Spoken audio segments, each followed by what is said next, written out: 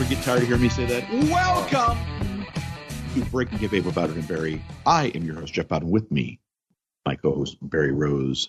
Barry, how you doing today? I'm $1,000,000. This past weekend, I pulled a Jaworski, which wasn't cranking off, which I knew that's where you were going to go to. But no, I was going to say hand lotion or some other sort of lubricant or what? Spit. Straight spit. Exactly. I pulled nature's lubricant. Go ahead. Nature's lubricant, a big loogie, and I went to Impact tapings over two nights. So it was a Friday and Saturday. So Jaworski's not going to be the only one watching these tapings. That's nice. There'll be a second guy. It'll be me now, but had a really, really good time. And I got to say, I think this was maybe these two nights, only the second or third event that I've been to since COVID started. So I got to say, it was really exciting to be back within live crowds again and, people excited. And I got to say, Impact did a great job. Got to see our old friend David Penzer, who, believe it or not, Jeff, actually got me comp tickets both nights. David Cash Money Penzer. That's nice of him. Yes, but it was a lot of fun. It was, I got to say, so the highlight really was being back within people that were excited to see wrestling again and getting out there and doing this. And obviously this gets me super jazzed up for the next CWF Legends Fan Fest, Jeff, which I don't know if I've mentioned, comes up on June the 4th of this year. It's a Saturday. Very excited about that. So let me ask you, the only question I have, since Jaworski is the only person on God's earth apparently that still watches Impact that we know of, in attendance there, I know you mentioned our boy Chominski and some others. Was Baker Mayfield there? Because he currently doesn't have anything to do. Ha! That's for you, Jaworski. So here on episode 233, Breaking Kayfabe with Bowden and Barry, we are going to, Barry, speaking of Philadelphia, we are going to the old ECW Arena. That's where I was. September 15th, 1995. It is from the Gangsta's Paradise show as Raven and Stevie Richards take on the Pitbulls. Besides that, we're also going to be offering up our top 10 movie villain deaths. And, Barry, because we are nothing if not givers, we are going to be accepting some Q&A. Well, no, some Q. We're going to be providing the A. Some questions from the brothership. I don't know if you know this. There are other lesser podcasts that occasionally do the Q&A segments. We are the originators, I believe, Barry. Well, at least, true. By God, I'm going to take fucking credit for it. So, Barry, why don't we talk a little Raven and Stevie Richards and the Pitbulls. You had a chance to watch this match. Tell the good folks what you thought of it. Yeah, so as I just waxed poetically about my fantastic weekend with going to wrestling 2 nights in a row, did take place in the old ECW Arena, which is now called the 2300 Arena. And having been there when it was ECW, I went in 94 and 95, and I got to tell you, it was a shithole of epic proportions all the way around, just a true dump. And the guy they took pride in that, though, didn't they? They did. And that's not a knock. No, you're 100% correct with that, Jeff. Check. They did take pride in the fact that was part of the charm of it. But they got an owner a few years ago, and this guy really wanted to do more than just have a dumpy place. And I believe he actually bought it. And they cleaned the bathrooms? They redid the bathrooms. They didn't just clean them. They actually redid the bathrooms. He put in a bar. In the bathrooms? Maybe. What do you think the beverage is in the bathroom, Jeff? Well, yeah. Okay. And it's warm beer. Just figure. Filtered. Watered down. Exactly. Filtered, watered down warm beer. But he really did. He did a great job. And you were at there when we went to an ROH show a few years back. And if you remember, when you walk into the restroom, there's actually a big ECW sign in the restroom. So they pay homage to ECW because, for all intents and purposes, that really did make the building somewhat famous. So had a chance to go, was super excited, and then came home and then I watched this match and I got to see it. And I was only there in the old building, again, the unrefurbished building, maybe 3 times, 4 times, whatever. This is a good match. I never saw this match before. I don't recall ever seeing it. And I think partly, if I had seen it, maybe it didn't make an impact. So much of ECW with the violence blended together for me that I don't know if I was able to always differentiate between it. And I think at some point, as people have said, with certain aspects of professional wrestling, if every match is a bloodbath, essentially, you become desensitized to it. And while I realized there was great wrestling, Eddie Guerrero and Dean Malenko, Chris Jericho, et cetera, taking place, ECW was known for really violence. And I don't know if I saw this and was bored at the time, but being able to go back some almost, 25, 30 years, this was actually a really good match. And I think what really made it good was the booking of the match more than anything else, because a lot of these spots were really, really done well. The Raven pile driver on one of the pit bulls, and I believe it was the Balder pit bull, who I think was Anthony, if I'm correct. I forget what his name was. That pile driver spot, and you know which one I'm talking about, gives him the pile driver, and they both sink through the direct middle of the table. Like the table doesn't break in half. They just literally sink through the table, and the table is still standing as they're through it. That to me was just a great spot. Stevie Richards, I like Stevie Richards a lot. And as I'm watching this, Raven's issues in life, I think, have been documented. There's no secret there. The Balder Pitbull, Anthony, again, I believe passed away. Hold on. Let me just clear up so we had get some credit for clarification. Here we get Gary Wolf and Anthony Durante. Anthony Durante. So yes. Anthony Durante, if you remember his death, do you remember that story at all? I do not. And so this was one of the ugly stories. I believe there was a very serious drug issue. And if I remember, I read this in the Observer years ago.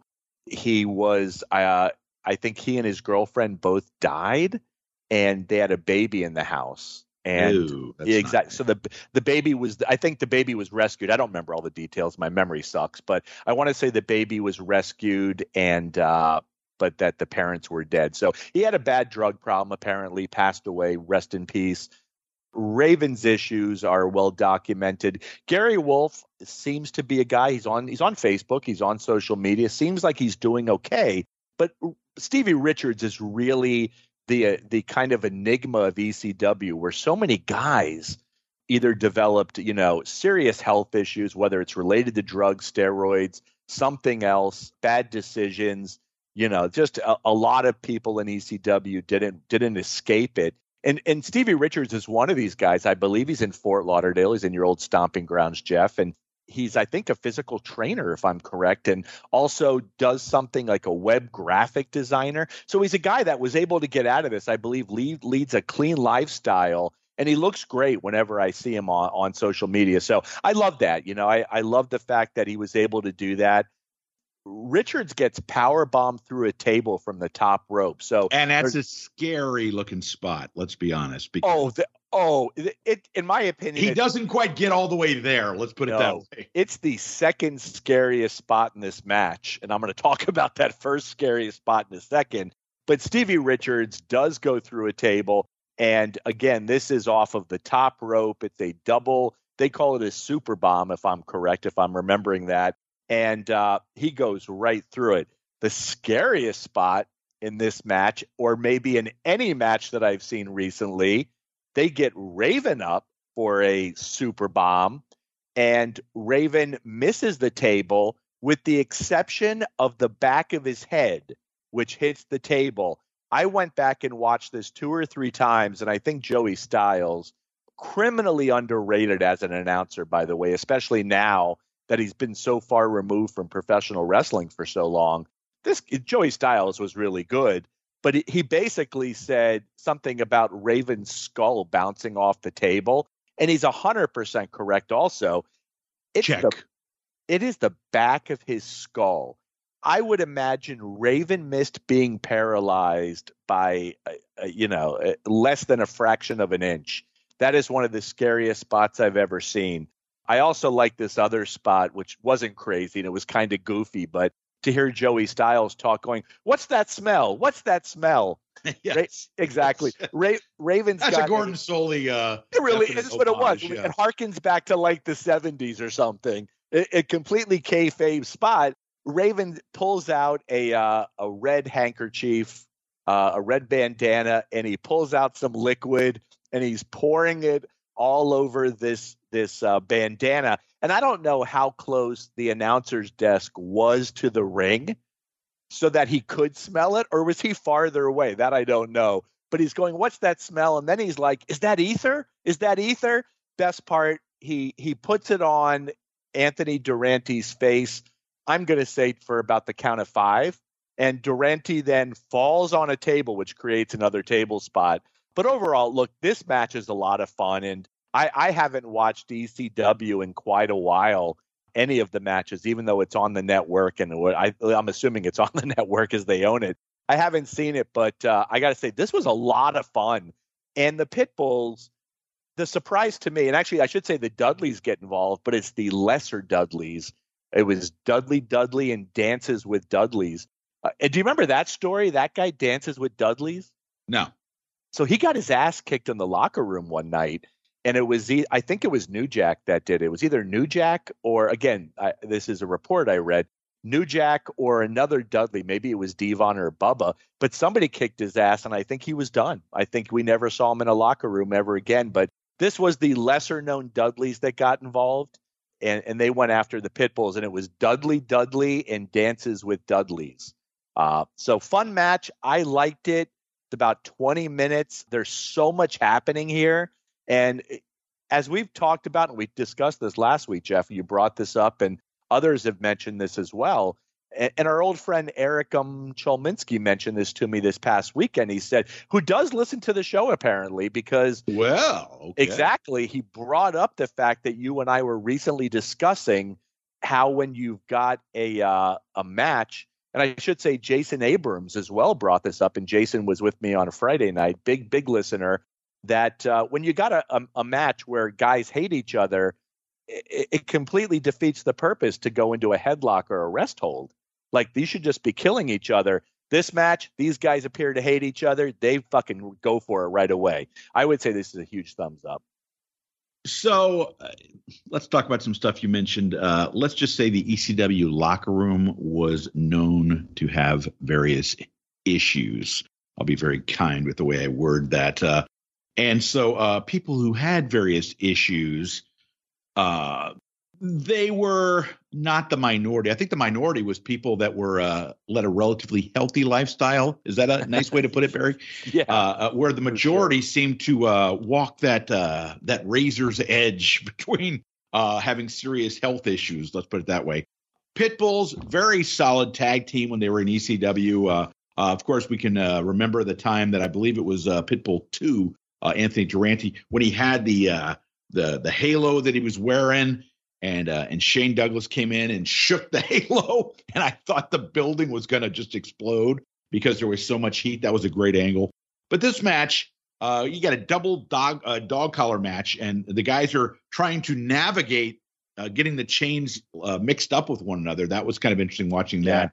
A lot of people talk about who was the greatest character in the history of wrestling, and you hear Undertaker is always a guy that's mentioned in that, and some others, but Raven is a guy, and very early in this podcast, like the first 10 episodes, I expounded on how much I enjoyed the Raven character. And, when they would shoot those videos of him, sitting in a corner with the hair on his face and, waxing poetic about how the world has done him wrong and how he hated everybody. It was just a really well done character, and really, they really fleshed it out. They had time. They spent a lot of time on it, but they fleshed the character out, really did a good job of creating that, and then bringing the whole, boyhood storyline with him and Tommy Dreamer and Beulah and all that. That was just genius booking. And whether it was Paul that came up with that storyline, whether it was Raven, Scott Levy, I don't know who did, but it was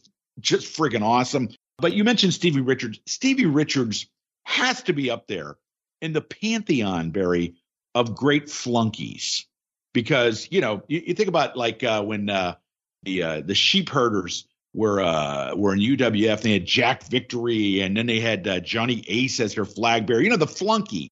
It's an underrated character, the guy that takes the ass whooping, on behalf of the person he's representing. The guy in AEW now, Brandon. that's with the the all elite group, and he seems to be the one that always takes an ass whooping. The flunky Barry in wrestling history. Can you think of some others that were really good? I'm not talking manager here. I'm talking flunky. Oh, really good flunkies. I'd have to give that a little thought. He was though, and so the strength of ECW, as we could say, I think you just touched on half of it. It's Heyman's booking, right? This was designed. How smart was he? Because he was designing for a very specific audience all of the angles, and Absolutely. and it worked. Like, you could do it and you'd say, maybe it's not, but it truly did work, and that was the genius.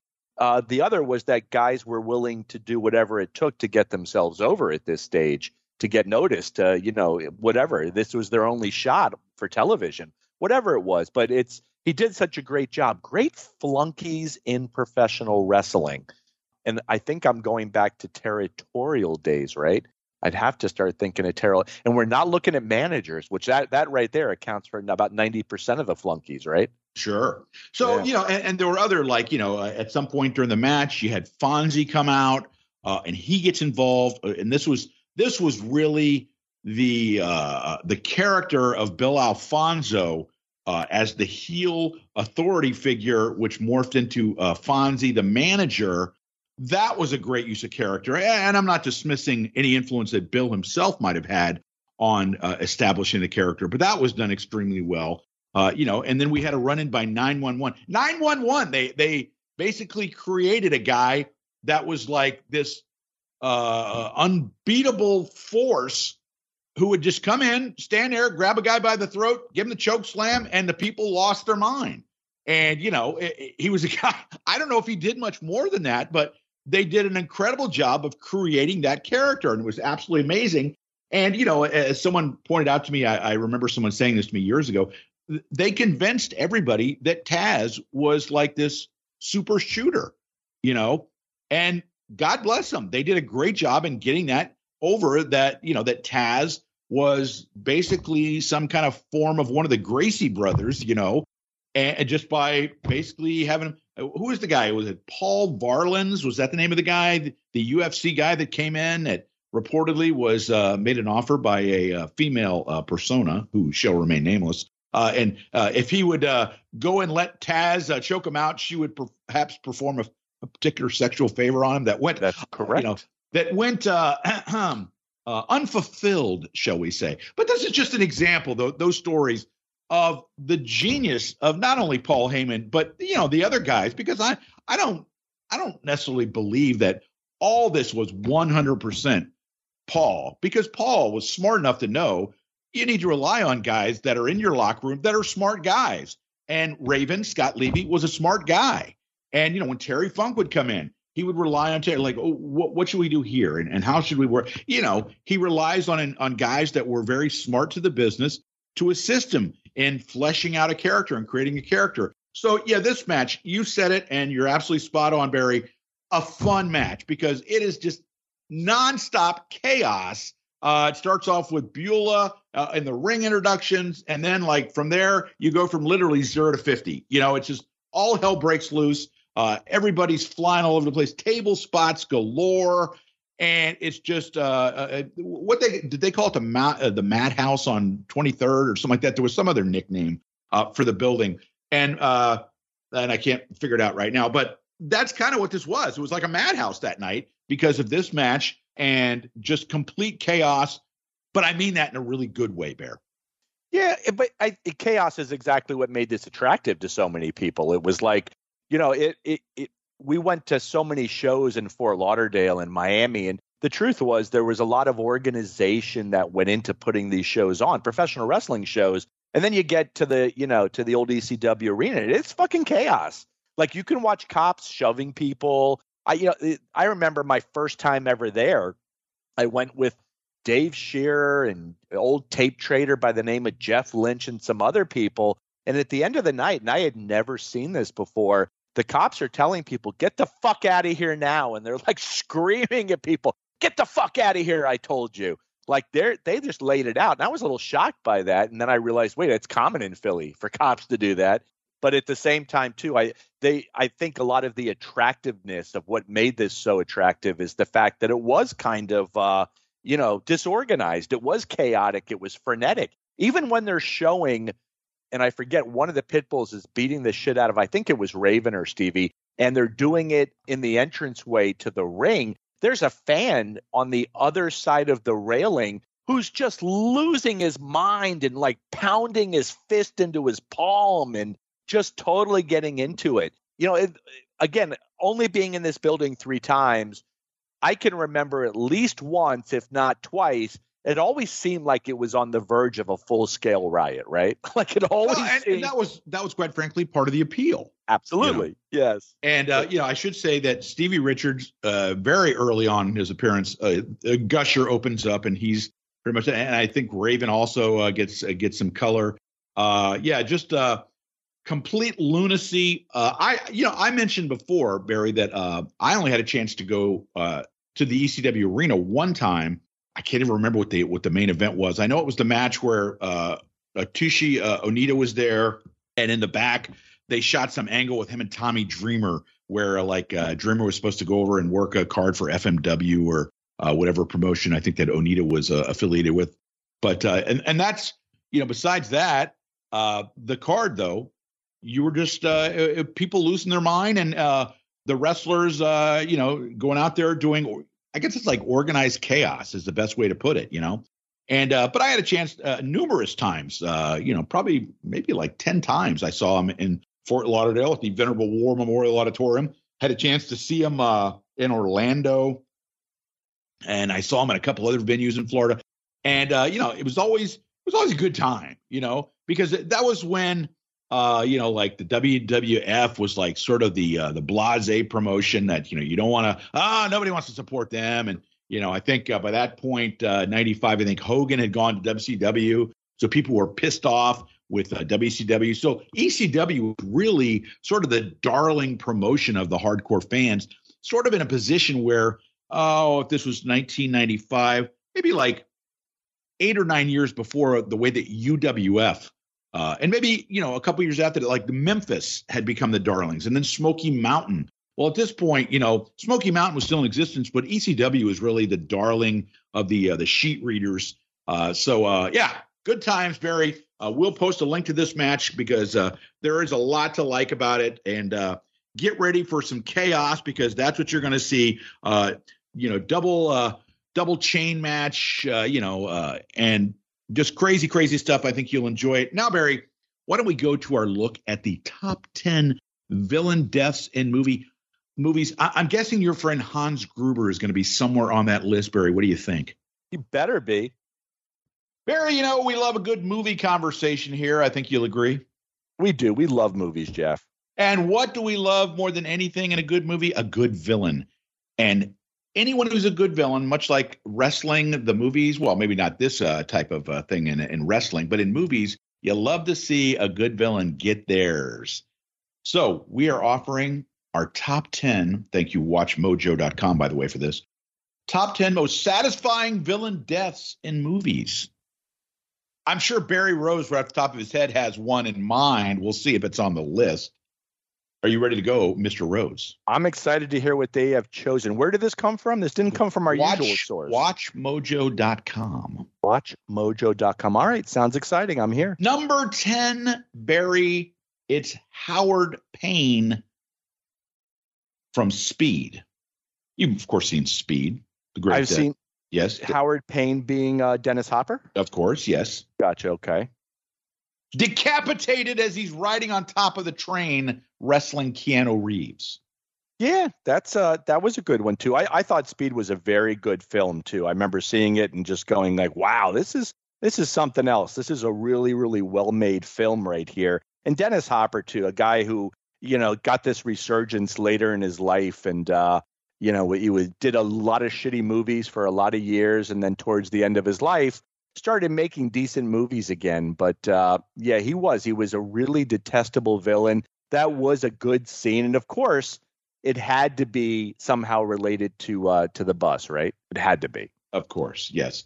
Number 9, Barry, were you a fan of the Arnold Schwarzenegger film Commando? Oh, you know it. You and I have talked about Commando to like no one's business. Love Commando. It's the death of Bennett, played by the great Vernon Wells, who was the Wheeze in The Road Warrior. Yeah. Death via steam pipe. Hey, Bennett, let off some steam. Yeah, that was good. There were some good deaths in that movie too. I like you promised to let me go. I lied. Drop. So yeah, there were some good ones right there when he got Bennett. When he finally got the guy who was holding his daughter, who was played by Nick Tortelli from Cheers, playing like a Middle Eastern or a Hispanic El Presidente or something. Yeah, something hysterically like, goofy, but yeah, I boy, do I love Commando. We talked about Schwarzenegger's movies lately. Last episode, I forget exactly when, but he made some just really watchable popcorn films. Well, and then there was, of course, the fight scene in the motel room with the great character actor Bill Duke. That was really good stuff too. Number 8, Barry, Cyrus the Virus in Con Air, Death by Pile Driver. Do you remember the end of that movie? I do remember that, yes. Cyrus, were you a fan of Con Air? I was. It was. Were you a fan of the mullet that Nick Cage had in that movie? Yeah, which is why I think I liked it. I liked the premise of that movie, I think, even more than the movie itself, because the idea behind it I thought was absolutely great. But yeah, it was a lot of fun. And Cyrus the Virus. How do you beat that? How do you beat that name, right? Well, and so many great. There was the guy that was killed like 34 people. The Manasseh Mauler that was played by why can't I think the guy from Boardwalk Empire, Barry? Steve Buscemi? Steve Buscemi, yeah, he was the guy. And then of course you had Trejo, Danny Trejo playing was it Johnny 23 because he's raped 23 women. If they only knew the truth, my name wouldn't be Johnny 23. Just a despicable character. But they were all grouped on the plane together, and Ving Rhames, I think, was one of it. Was it Ving Rhames that played in that movie? I think it was, yeah. I don't remember, but I think it was. Yeah, that's like one of those great movies on a Saturday afternoon. It's raining outside. Oh, Con Air's on. Let's check this out. So number 7, a movie that recently, I believe, did well in our Best Action Movie tournament. It's The Alien Queen and Aliens getting expelled out into space by Ripley. Barry, did you like the original Alien or Aliens more?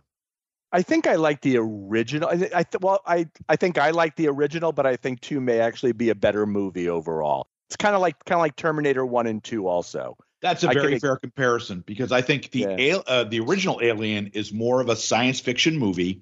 Yep. Whereas Aliens, the sequel, is definitely more of an action film than necessarily a science fiction film. But great. Ripley hits the button that opens up the door and the alien gets flung out into space. Crazy stuff. So number 6, Barry, were you a fan of Gladiator?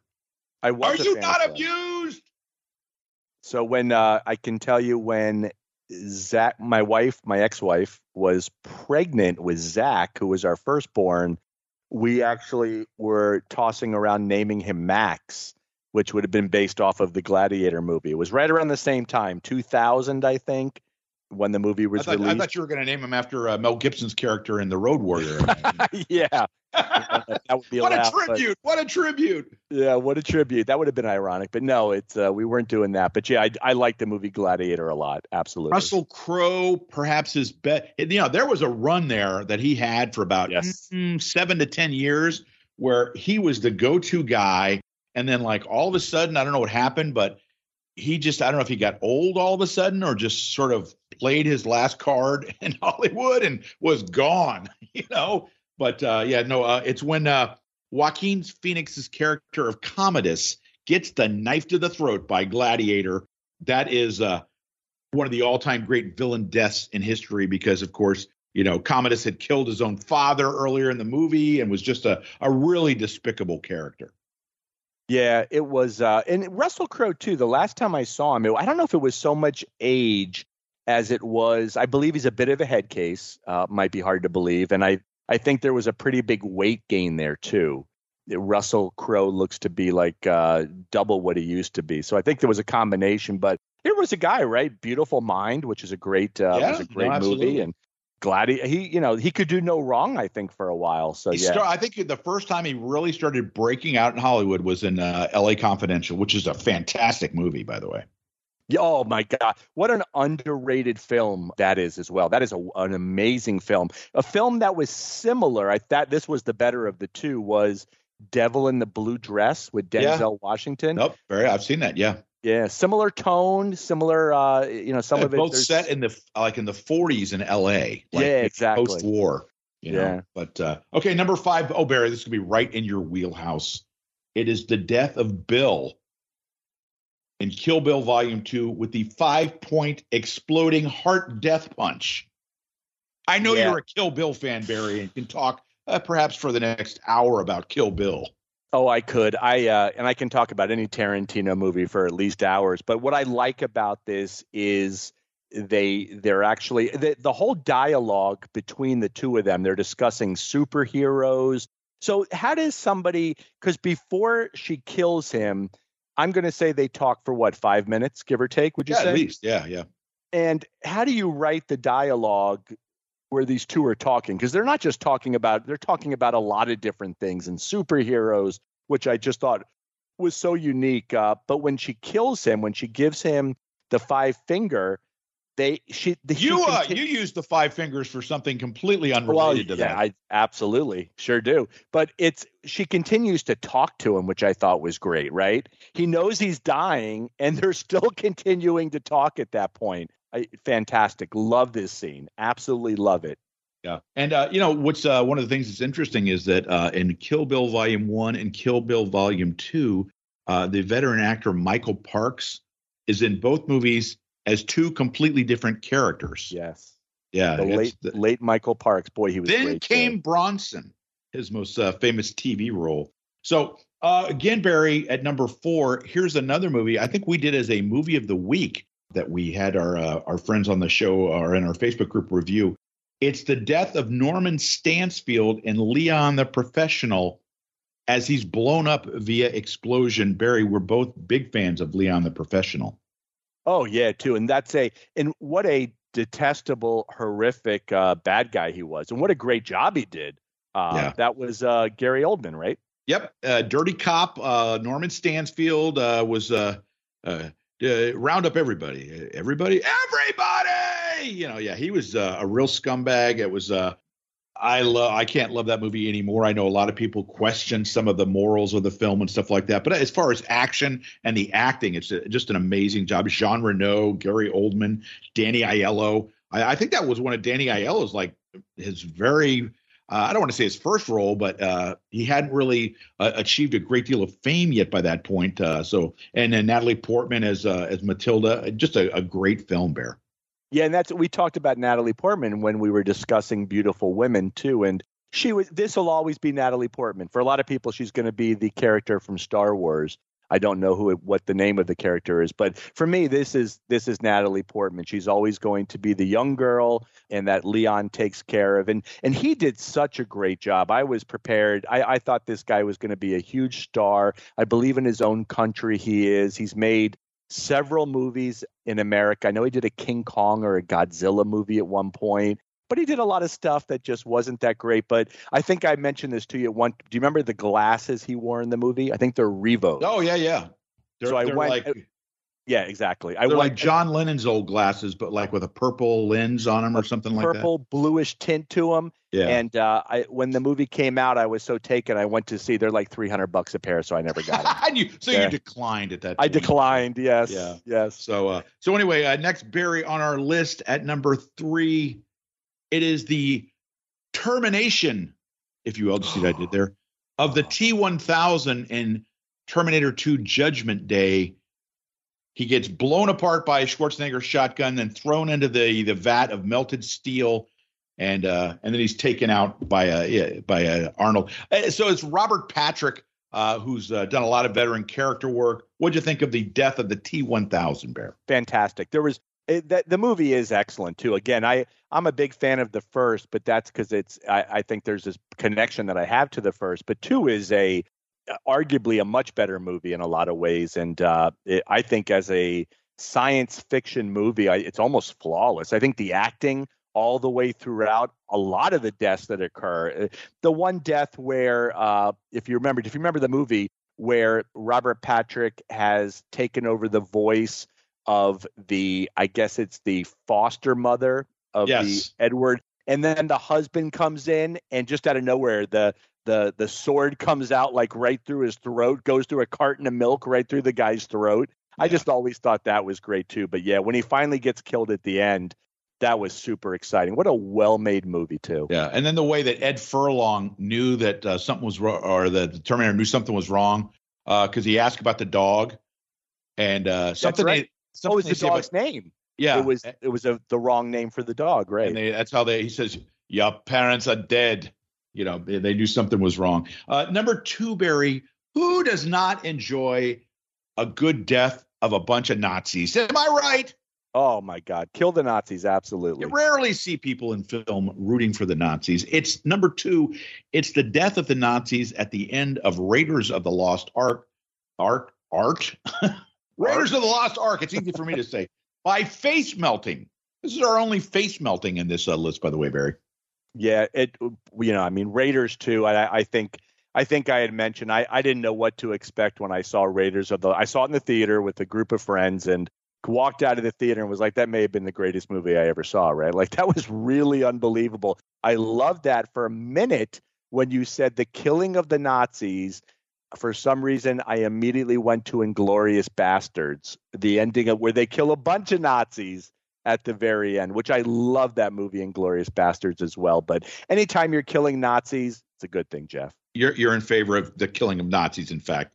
Absolutely. So, if you hadn't been, I'm in favor of more Nazis. Perhaps that would be a bad sign for our fine podcast. Be our last episode. Yeah, absolutely. Exactly. I can see Brian and Lou not particularly enjoying that aspect. So, Barry, the number one best death of a movie villain, most satisfying. Barry, who do you think that might be? Hans Gruber falling out the window. Hans Gruber in Die Hard. There you Still go. Not a Christmas film. Barry, he takes the fall out of the Nakatomi Tower. It's the only issue I have with it is how great if he could have been able to come back for part two, because he was fucking up. This guy, this guy was unbelievable as an actor, Alan Rickman. So yeah, but it's an iconic scene, and because of the technology at the time, it's kind of obvious. He's not really falling out of building. Like you could see what's behind him, but what I do like about it, they get a real close up on him as he's falling. And he's such a great actor. He's moving his arms. He really looks like he is falling. Just so great. But I think everybody that dies in that movie, it's all done so well. So you're saying not a Christmas movie. Now, I know we've discussed this, but last night I was on one of my apps, my streaming apps, and it said Christmas movies, and Die Hard was right there in the list. And I was going to get a screenshot and then post that. So, yeah, still a Christmas movie to me, damn it. So I will offer you two pieces of trivia that I don't know if you're aware of. Uh-oh. The role of Hans Gruber in Die Hard by, as you mentioned, the late, great Alan Rickman was, in fact, his first film. Did you know that? No, seriously? According to Watch Mojo, as I watched the video today. So, yeah, that's, I know he had done stage work, maybe in England and stuff like that. But obviously, he was a brilliant actor. The other thing, you mentioned The Fall and how great and, it was and stuff like that. So here's what they came up with that I had not heard of. When they did The Fall, the facial expression on Alan Rickman as he's falling backwards, they told him when they were making the film, okay, we're going to do The Fall on 3. Are you ready? 1, 2, boom. And they let him go. So the facial reaction you see from Alan Rickman is because they let him fall before they told him they were going to let him fall, which I think is pretty cool.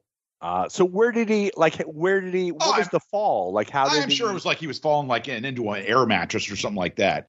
Gotcha. But when he was expecting to fall was on 3, and instead they let him go on 2. So part of what you see is like, wait, what? And, because he had been released early and he wasn't expecting it. So the next time, undoubtedly at Christmas, when you watch Die Hard, look for the facial reaction by Alan Rickman, the number one choice for the most satisfying death of a villain in movie history. Sunbury, as we're back, let's take a look. We had a chance for some of the good folks to offer some questions for us, the little Q&A segment here. First of all, we're going to go to our old friend Kevin Dignam.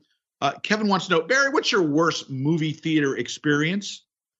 Yeah, absolutely. I don't mean that theater where there's like sticky stuff on the floor and you put a quarter in. Not those theaters, Barry. Yeah, I mean, my God, if I had, so yes, those two, right? But I've had some, so first off, going to see a movie in a theater, especially an older, like New York City used to have these older historic theaters. That was one of the great joys of my life. Unfortunately, real movie theaters, they're all multiplexes. There's no personalities anymore to them. But I went to see a movie 85 or 86, and was it Top Gun? I totally forget what the movie was, but it was a big movie that had come out, and I was in a different area having dinner with a young lady that I was seeing at the time. And I should say she was mouthy, and excuse me? She was a giver? Well, as much as I wasn't going to go there, she right there in the theater, please. She was kind of exactly. She was kind of she was somebody who would say what she wanted when she wanted, didn't always play well. So we wound up going to a movie theater in a not a great part of town, and somebody said something to her and she shot back with, like a fuck you or something. And I was pretty much sure that I was going to be killed at that stage. And I was like, I basically lit into her, and I'm like, I'm getting in my fucking car. You do whatever you want. I can't believe you didn't end up marrying this girl, Barry. Yeah, exactly. But that was pretty bad. Like, I've been to some bad. I went to a couple of theaters, not adult theaters, on 42nd Street in the mid early 80s, and did that primarily because you could go to a nice theater and see a movie for, I don't know, $7 or $8 at the time. I don't know what the cost was, but you could go to these older seedy theaters and see the same movie for half of that. So I would go to sometimes to save a few bucks. 1984, it wasn't like I was rolling in dough. At the same time, these were disgusting movie theaters. You would see rats going up and down the halls and shit, up and down the aisleways. So I've had some pretty bad experiences in theaters. So the two that popped to my mind right away, let's see, mid to late 80s, the second Mrs. Bowdren and I went to see A Kindergarten Cop in Hollywood, Florida at the Sheridan. It was a multiplex on Sheridan Street. But did you see Kindergarten Cop, Bear? I did. Yeah, fun movie. Good. It's not a Tuma. It's not a Tuma. Yeah. So good movie. But Mrs. Bowdren and I was in there, and we had the crowd of teenagers, like 4 or 5 rows in front of us, and getting mouthy, not at us, at the screen, just being generally very obnoxious. And you remember that Seinfeld scene when Costanza has to stand up and you asking for it? Do you want some? That whole scene, Barry.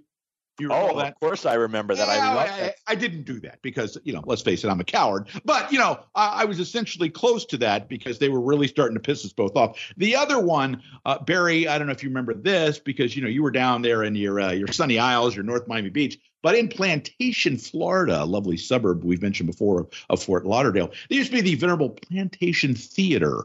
And and this was an old style, big screen, big theater, lots of seats. Kind of thing. And so went there with my friends. This was like 79, 1980. And I was a very much uninitiated the ways of the world in a lot of ways, and was just beginning to dabble in some stuff that Mr. Rose may still occasionally enjoy dabbling in. But I digress. So we went there and we were going to go see the midnight movie. It was a Woodstock, okay, which it's like a 3-hour movie or something, for midnight showing. And so we get there. I'm basically just completely, bumfuzzled. I don't know where I am, basically. because of some supplementals that may have been provided to me. And so all I had been told, because I'd never seen the movie going up here, is, you got to fucking see Hendrix play the Star Spangled Banner. Because that's like the fucking, here's a word we haven't used in a while, but the penultimate of the movie is Jimi Hendrix playing the Star Spangled Banner. And so I'm sitting there, half out of my gourd. And so literally every time a new act comes on stage, I was like, is this the Jimi Hendrix part, man? And so I remember specifically when the Who comes on to perform, and they're doing, something from time, maybe Pinball Wizard or something like that. And you see, Roger Daltrey's flinging the microphone in a circle, and then Pete Townsend hits the chords, and wow. And I looked over, and a little too loud, perhaps, I went, "Hey, man, is this the fucking Hendrix part?" And I heard about 15 people around give the little,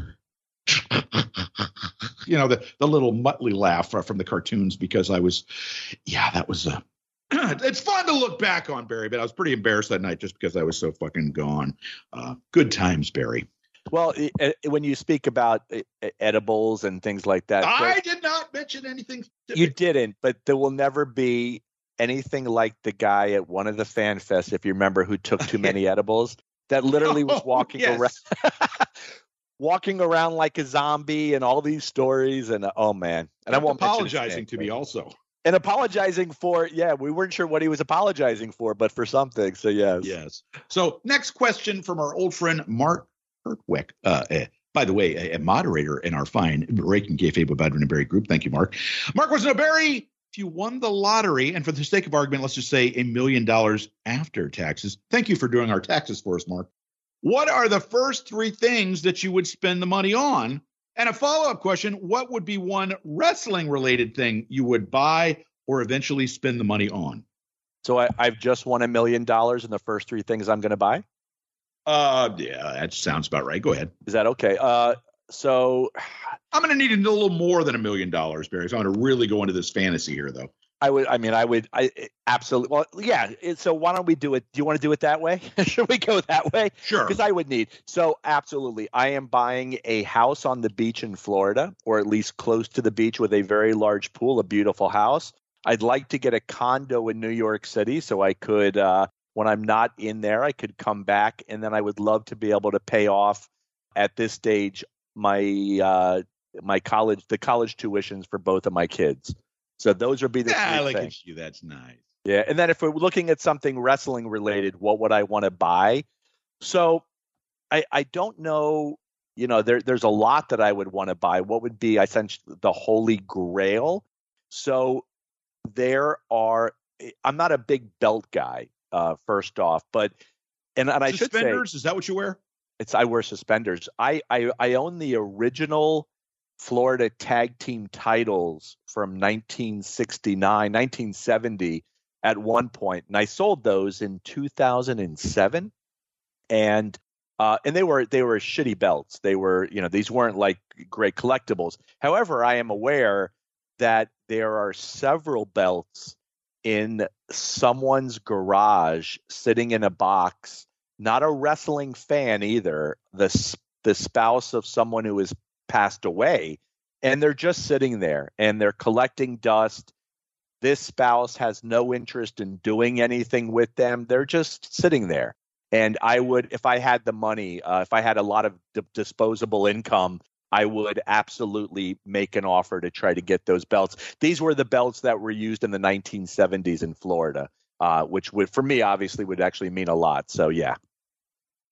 So I'm going to go along with you. I am buying a house here in the hills and or mountains of Georgia. You can have your beach. We've established that. Let's see. Besides that, what am I going to do? A daughter currently going to college, Barry, part-time, but informed mom and I that she is on the dean's list. Barry, with the 4.0 GPA, who is this woman that my daughter's – what did she do with my daughter that was in high school that, never wanted to do homework and stuff like that? But now, yeah, she's doing very well in college. So we're going to take care of that problem for her regarding the student loans. And what else would I do? Maybe going with the wrestling related question, I think I would take a trip back to Japan. I'm going to be generous. I'm going to take you with me, Barry. Yay! And we'll take Cholminsky because Cholminsky knows where everything is, and he'll show us around. But I was listening to an older episode, Barry, where we were talking about, and you referenced that Cholminsky had gone to this wrestling store that has all these, like pretty much anything you'd ever want to buy wrestling related, not just Japanese wrestling related, all sort of memorabilias, and go in there, spend some money on some wrestling memorabilia, maybe some belts. I know I'm going to tell you somebody that you and I both know who is a longtime fan of the Mid-Atlantic area, a gentleman who may have formerly set front row in Section D. That's all I'm going to say. But he has a number of your cardboard wrestling cards going back to the late 60s, early 70s from Mid-Atlantic back in the day. I think when it was still like even Eastern Championship Wrestling, Barry. But his placards, I guess you can call them, for these cards are just unbelievable. I remember he's brought them not to the CWF Legends Fan Fest, but I remember when we went to the Hogan Flair card in Orlando, he brought him with him, and he was showing everybody in the hotel. And I would love to put an offer in on some of those cards that he has. Great wrestling memorabilia that a friend of the show has, Barry. Yeah, so I've only got, I think, 2 from the Mid-Atlantic area, and there's a couple of people that are out there. So when it comes to wrestling collectibles, everything is game. And there's belt collectors, Ben James, who's a good friend of ours. He's the largest. Who? Ben James. Go ahead, ask me about Ben James. Let me tell you I'll ask you about Ben James. Tell me about Ben James. Who? All right. That's all I'll say. Go ahead, there. Yeah, Ben and Kelly and Mark Russ tearing it up on the west coast of Florida, causing all kinds of problems down in that area, apparently, right? But especially Kelly, she's trouble. Kelly, yeah, Kelly, the innocent one of the 3, I think. But I've got I have a couple from Mid-Atlantic, and then when it comes to Florida, I've got about 150 posters going back to the early 60s up until probably the mid 80s. And I've actually sold a few this year. I had some that I parted with because the price was right, or I part with because the price was right. So Jeff, if you do win the lottery, please come shop with me first. Okay, there we go. So next question, Barry, JP Mango wants to know, Barry, Full Metal Jacket or Platoon? Which one are you going with? Well, it's a tough call. And I'm going to go with Full Metal Jacket only because I'm not saying it's a better movie, because as a better depiction of war, Platoon I think beats it. But as a movie, I think Full Metal Jacket, for a lot of reasons, R. Lee Ermey being one of those. Exactly. There is your answer right there. You had 2 great movies, both nominated for Best Picture, I believe. Platoon ended up winning. And certainly, we're not shitting on Platoon, an incredible war film, okay? So claustrophobic in certain scenes.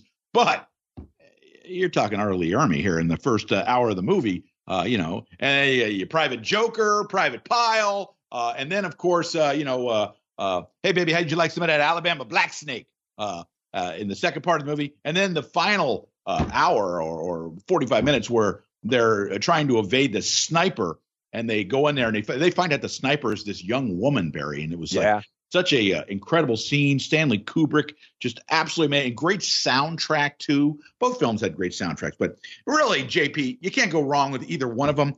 I am agreeing with Barry. I'm going to go Full Metal Jacket also. Jason Gross wants to know, Barry, name a band you like listening to that nobody would expect. Well, let's be honest. I've broken my cherry by admitting all the embarrassing music that I listen to. There's nothing. So what would you expect? Okay, it's an artist. It's not a band, but really, well, maybe it is. If Wham came on, I would listen to Wham. I get Wake Me Up Before You Go. That's all I'm going to say. Cheesy. There. I actually think George Michael was a hell of a talent. Absolutely. Let's be honest. Careless Whisper is an incredible friggin' song. If you listen to it now, I mean, great lyrics, the saxophone solo in the song. And I made the mistake of, unfortunately, not stopping the DJ immediately at my first wedding at the reception when he played Careless Whisper, which is a song about someone cheating on someone. So yeah. But even his solo stuff, George Michael, just I think a tremendous talent gone way to a tortured life. If you know the story, very sad. But I think Wham would be it. Yeah. Faith, father figure, just great stuff. I would say that. I'll throw a little something as far as from my end there, Jason. I'm a guy that's I'm not one of these guys that are so into bands that I'll sit there and say, oh yeah, this song from their fourth album that nobody ever plays, man, this is the fucking killer track of. No, I listened to growing up. I was a top 40 guy.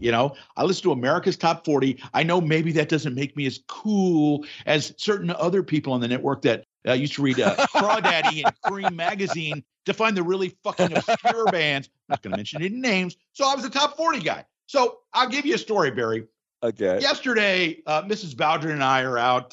We are currently in the house hunting game. So we go out early. And so we're listening to on the 70s Sirius station because I'm an old timer, let's be honest. And they're playing, Barry, do you remember the song by Mary McGregor, Torn Between Two Lovers? Torn between two lovers. Yes. Feeling like a horrific song. It's really bad. Okay. Yeah. But here's what first of all, total one-hit wonder. She literally never did anything else again. Okay. But so I'm listening to the song. And at some point, we were at a traffic light, and I stopped and I turned to the sainted Mrs. Bowdren, and I said, have you listened to the words of this song? She said, she tells the guy that she's singing to, who apparently I'm going to guess is her husband. She said, one of the lines is, you mustn't think you failed me because there's someone else. So I'm like, wait a minute. You cheated on the guy, but you don't want him to think he's failed you. No, because he hasn't. Because you're the fucking bitch that cheated on him. So, but, don't think that you failed me. Hey, man, Mary McGregor. So, but Barry's right. It's a really horrible song, but it has, much like Wake Me Up Before You Go, that particular cheese factor, And then, I flipped over to the 80s station. Again, do I like obscure tracks from bands? No. I listened to Thomas Dolby. She blinded me with science. Love Thomas Dolby. Science. Great, good heavens, Miss Havisham. I love that friggin' song. What? You're beautiful. You're beautiful. Yeah. That's the kind of shit. I love one-hit wonder, bands and one-hit wonder artists. That's the kind of shit I go for. How dare you call Thomas Dolby one-hit wonder? Well, I'm sure you've got some obscure track that was in the dance clubs in the mid-'80s, but that's the song he was best known for. Let's just put it that way. For sure. Yes. So, okay, let's see who we got next here. We got Sean McIver. What one Japanese star would you have booked to be a great phrase, Sean, tippy top guy? Sean, really? Tippy top? Okay. And worked champ in the WWF or NWA in each of these decades, the 70s, 80s, and 90s. How would you have booked it? First of all, Sean, you cheated. That's more than one question. But please, Barry, your thoughts. So I'm looking for, just so so in the 70s, 80s, and 90s, one Japanese star that I would book on top. Yes. Gotcha. Okay, so obviously Saruta's going somewhere. I'm going to assume Saruta's going to go in the 80s for me. That'd be fair. Yeah, the 70s. In the 70s, I would put Mr. Saito, Masa Saito, who I know was AWA champ a decade later. But as a professional wrestler, this guy will always go down criminally underrated. In the 90s, this opens up a lot more. If I'm booking a transitional heel champion at his gnarliest with the dentures out, Toshiaki Kawada would have been a great transitional champion because he looked like a tough motherfucker, didn't he? When he would take out the front row of dentures and he's missing his teeth, I think you could have done something with him there. So, first of all, what the question begs is, you're going to have to re-educate the audience. You have to, but if you're playing under the rules of that time frame, then they're going to have a manager, okay? Because they're not going to, let's be honest, there's not a lot of promoters that are going to let a Japanese guy that maybe isn't completely fluent in the language, have the microphone to try to, build up heat. So they're going to have a manager. Absolutely. Yeah. I like your Mr. Saito thing. That was good. Antonio Inoki did come over to the United States and, of course, got the big rub from the Muhammad Ali fight. So you could, certainly position him using that as a way to get him over. In the 80s, Saruta would have absolutely been I got to interrupt you on that, Jeff. I don't think anybody I don't think anybody who watched the Muhammad Ali fight. I think if Inoki had a chance of being a big star, that all went out the window, and that was 1970. And that's fair. Yeah. I think at that point, his career in the U.S. was done based off that performance. Sure. So the 80s, you mentioned Jumbo, Masa Saito, Tatsumi Fujinami, any of those guys. But again, you're going to have to there's going to be a certain amount of presumption that these guys are not completely fluent in English. And maybe, quite frankly, maybe Fujinami, because Fujinami spent a lot of time in the United States.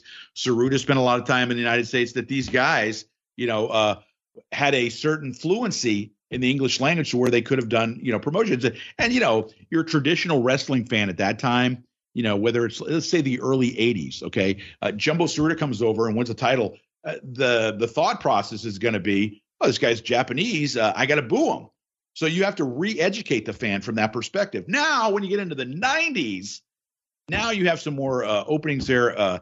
You, in fact, and Mr. Rose are negligent and not mentioning the great Muta. Oh, yeah, you forgot about him, Barry. You're right. Great Muta in the 90s, 100%. Yes. And so and another guy that we have not mentioned that I think would have been perfect for the 90s, that was an absolutely spectacular performer, is Kenta Kobashi. I think would have been an amazing, amazing talent to put a world title on maybe in the 90s. What do you think about that, Bear? Yeah, Kobashi would have. I don't know. And you would think conventionally that Kobashi would get over because, he was a guy that did smile as well. He was a guy that possibly could have been a baby face. And that's where I think Muta's strength maybe would have been as a baby face as well. Kobashi's great. We always debate Kobashi, Misawa between the two of us, but I think we both agree Kobashi to me was the guy. I do not think that Misawa could have gotten over in the United States as Mitsuharu Misawa, the way that he because let's be honest, they had taken the long, slow road to build him up to the absolute megastar he was in Japan, but he didn't have he wasn't as expressive in the face the way that Kobashi and you said Kawada was. He didn't have that, and I think that's part, especially in the United States, of getting you over was the facial expressions. 100%. So, yep. Next, Jason D'Agostino wants to know, Barry. I'm going to let you handle this one, Barry, because you're the food guy. What restaurants chains do you feel are personally underrated? Well, I think depending on. Well, I'm not going to say Bojangles. Jason and I had lunch at Bojangles with the Spiker brothers and Amal Pitts, Jamie Ward a couple of weeks back. So I won't say Bojangles. I think for underrated, Anthony's Pizza, which has taken a bit of a hit over because they were sold to a company and there were some changes. But, there's so much shitty pizza out there, and I'm astounded at times. You look at a chain like Papa John's, right?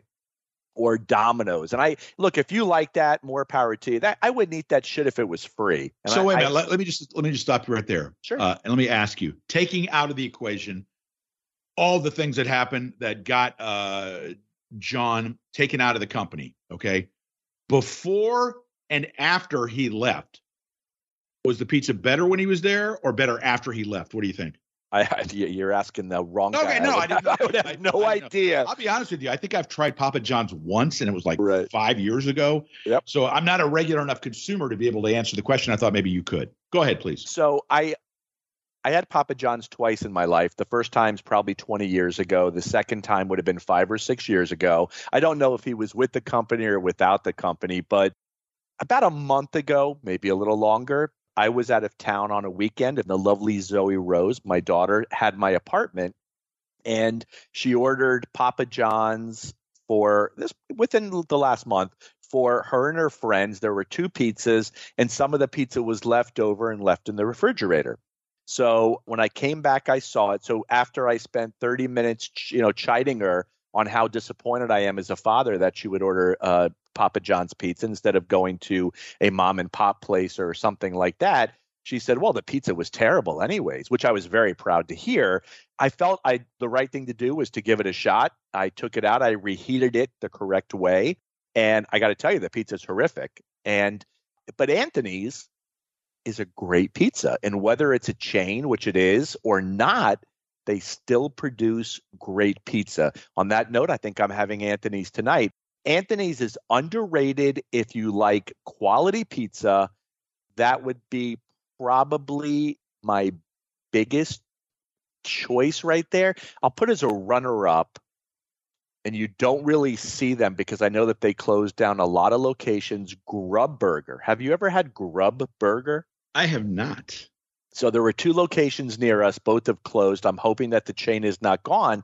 It's a high-quality burger. It's got great flavor. The chicken tenders were hand-breaded, some of the best I had ever had. Zach would get the chili, and chili is, chili could just fucking kill you. That could really fuck you up. Zach would get the chili, and the chili was spectacular. Wait. Let me just, before you tell me the story, sure. Because you're talking about the way that chili fucks you up. Barry, I'm sure at this point, Joe Christie is waiting with bated breath for some sort of fecal-related story about what chili does to you. So for Joe, please describe the effects of chili running through the system of young Barry, or perhaps young Zach Rose, and the ultimate end game. And I should say, too, Zach is a proud farter and shitter, much like I am. Well, he's his father's son. He is. While he's not hitting lawns, Zach can destroy any bathroom at any time and has. On that note, also, let's send our best to Joe. Joe has been fighting cancer for some time. I believe there was a small setback this week with an infection, but we are in Joe's corner, the entire brothership. We will see Joe, God willing, at the next CWF Legends Fan Fest, courtesy of Frankie and Janice Seacrest. And I know Joe is going to make every effort, despite his very serious health issues, to get there. So we're in his corner. But I would say Anthony's. If I had to pick one, Anthony's is so good that at times I am shocked that they're a chain. And then, look, there's other great, I would say some of the great steakhouses, the Ruth Chris and the Morton's, but they do receive a lot of accolades, right? Like, these aren't sleeper chains that nobody knows about. So I like this question, though, Sean. Excellent question. So I would say, if I'm going burger places, I know you're an In-N-Out guy. I like Smash Burger. Had Smash Burger a week and a half ago. Holy fucking shit. Hold the phone. Have you been to Smash Burger lately? Unfortunately not. Please tell us. Oh my, I'm Barry, hold on. Okay. Go ahead and finish. All right. Maybe into your towel. And Now go ahead. First off, express extreme disappointment for not discussing this previously. They've got a burger now, Jeff, where they put sliced brisket on the burger. Oh, that sounds tasty. Oh my, they put a little barbecue sauce. They do crispy onions, and they're doing slices of brisket on top of a burger. Oh my God, is it fantastic. Highest recommendation. I may go with you. I may flip right now and say Smash Burger based off that burger. Well, and I was going to say the reason I like Smash Burger, as good as their burgers were, is they have these fries, or at least they did last time I was there, and they dust them with this seasoning.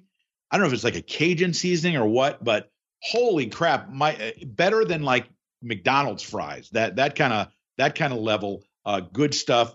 You mentioned steak places. I got to tell you, a place that, I know it's up and down, and you always talk about how different places, it's all about who the manager is and how much he or she is taking care of business and making sure that there's a standard that is set and kept up. But, Kim and I, we go to Longhorn probably once, maybe every 2 weeks.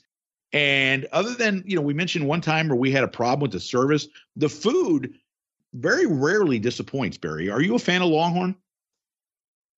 Not necessarily, but based off of what you just said, the prelude to when you were telling me what your opinion was, I had a couple of bad experiences. So it could be location based. Sure. And obviously, let's be honest, Longhorn is not the same price, plan as Morton's or Ruth's Chris or something like that. So, you go in there understanding that you're not getting Ruth's Chris or Morton's or one of the real high end, Smith and Walensky or something like that. You go in and you're understanding you're going to Longhorn. You're not going to a super high place. Okay, next. Oh, Barry, it's the president of the Barry Rose fan club. Do you know who that is, Barry?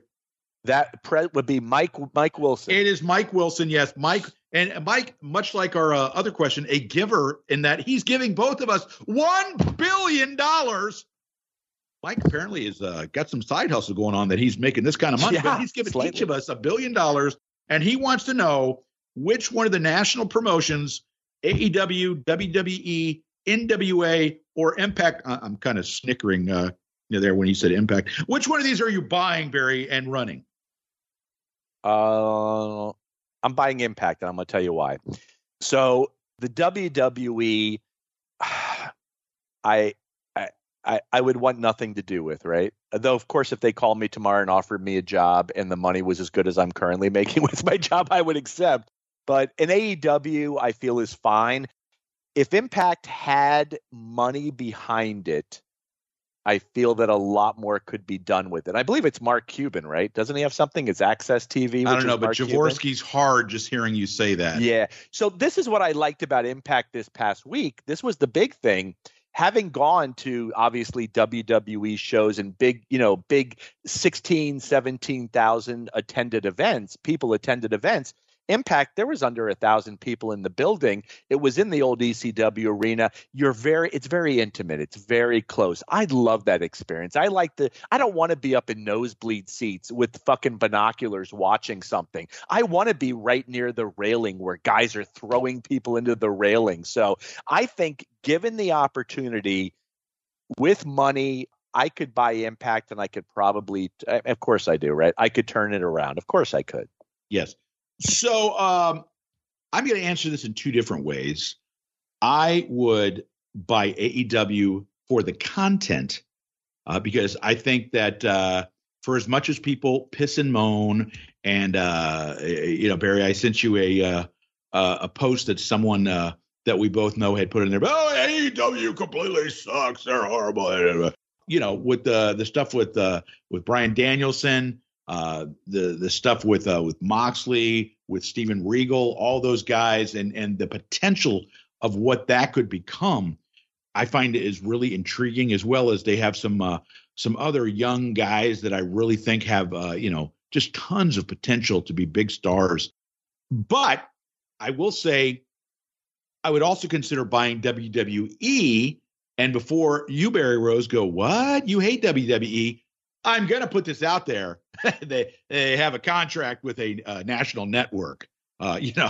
So that, of course, means that, no matter how bad you completely fuck shit up, you're going to make money. So strictly from a financial point of view, I can't just completely ignore the fact that, they have the Fox contract. And, certainly, the stuff that they've been doing lately that has screwed the pooch from what I understand. And people sit there and say, oh, this is the beginning of the end of the W. No, they have a fucking contract with a national network. They're not going anywhere. And, of course, let's be honest, when, the time does come and at some point it's going to happen too, when Vince leaves this mortal coil, there is going to be a certain upheaval. What's going to happen within the organization? Because I think there is going to be one huge family dispute as to the direction of the company. I can't wait to see how that goes, Barry. Oh, yeah. Yeah. So next question, and this will be the last question for this particular Q&A segment. It's from our old friend Tom Hale out there, I believe in Arizona, Barry. He wants to know, Barry, did you ever see the 1982 movie Cat People? Oh, Natasha Kinski, my man. With gasoline. David Bowie's Cat People, which is putting out fire with gasoline, is such a great fucking song. Though every David Bowie's is a great, every Bowie song is a great fucking song. I actually like this movie a lot. And, whether it's, was it Ed Begley Jr. that gets his arm ripped off? By the remember that scene where I'll be honest with you, I think I saw this movie last like maybe 5 to 10 years ago. I did see it, and let's be honest, You're right. It's a great Bowie song. It's a good movie. I don't know if it's a great movie. It's a fun movie. It's not. Yeah. It's not a great movie. You're 100% right. Part of the fun is that Nastassja Kinski was just unbelievably hot when they made this film, and Nastassja Kinski and the Snake Berry. Yeah, and Malcolm McDowell. You can never go wrong with Malcolm McDowell in a movie. Do you remember the poster of Nastassja Kinski with the snake? I own that poster. Of course, I remember it. Please, were there undetectable stains on the poster? No, they were detectable, actually. Yes, many.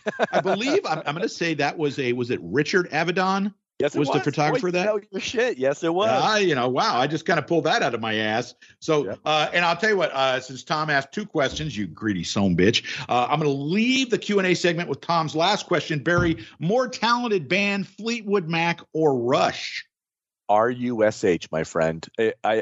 People, first off, bring on the hate. Bring it on.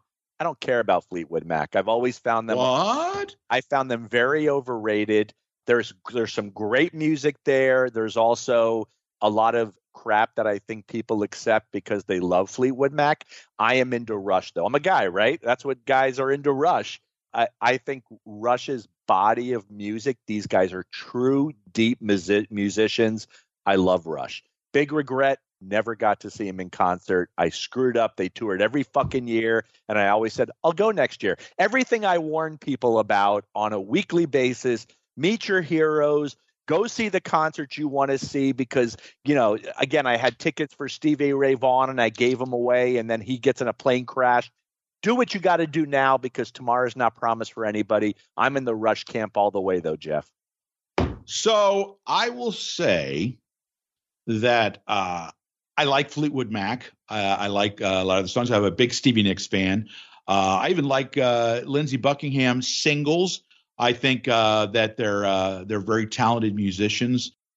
It's interesting, there are people that are Fleetwood Mac fans that are fans of Fleetwood Mac back in the Peter Green days when they were, much different band than when they basically discovered cocaine and popular songs.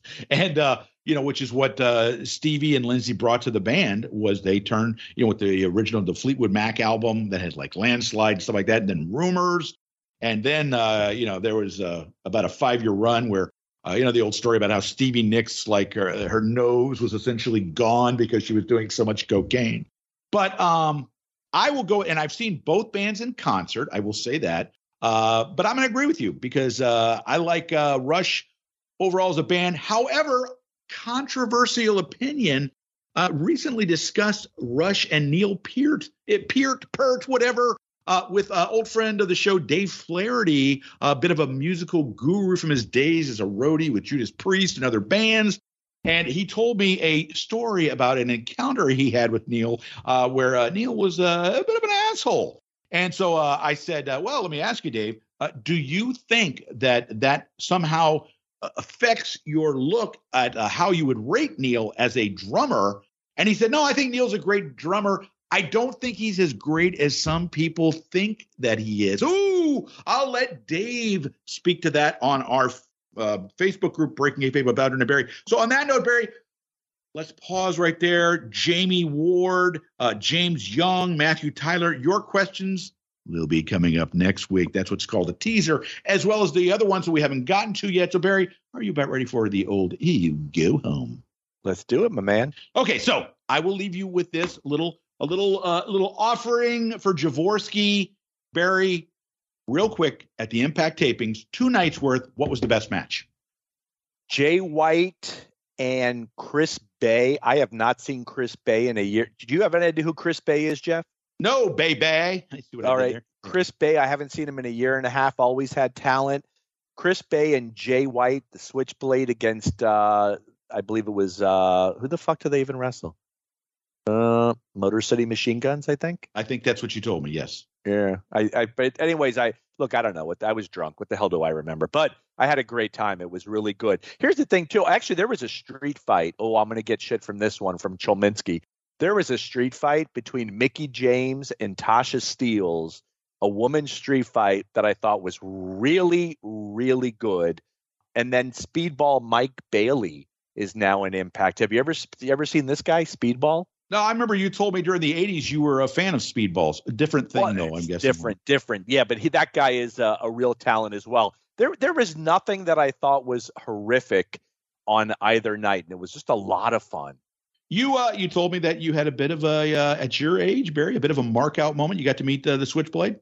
I did not. Nope. It was scheduled, but there was a lot going on. But I did get to see David Penzer, though. Wow, that's almost the same thing. Right? Yeah, so on that note, I will say that I am Jeff Bowden, and sometimes they call me the Booker, on behalf of our co-host Barry Rose and Scam Likely Lou Kippelman on the production duties. I will let you know that Breaking Kayfabe with Bowden and Barry, a production of the Arcadian Vanguard Podcast Network.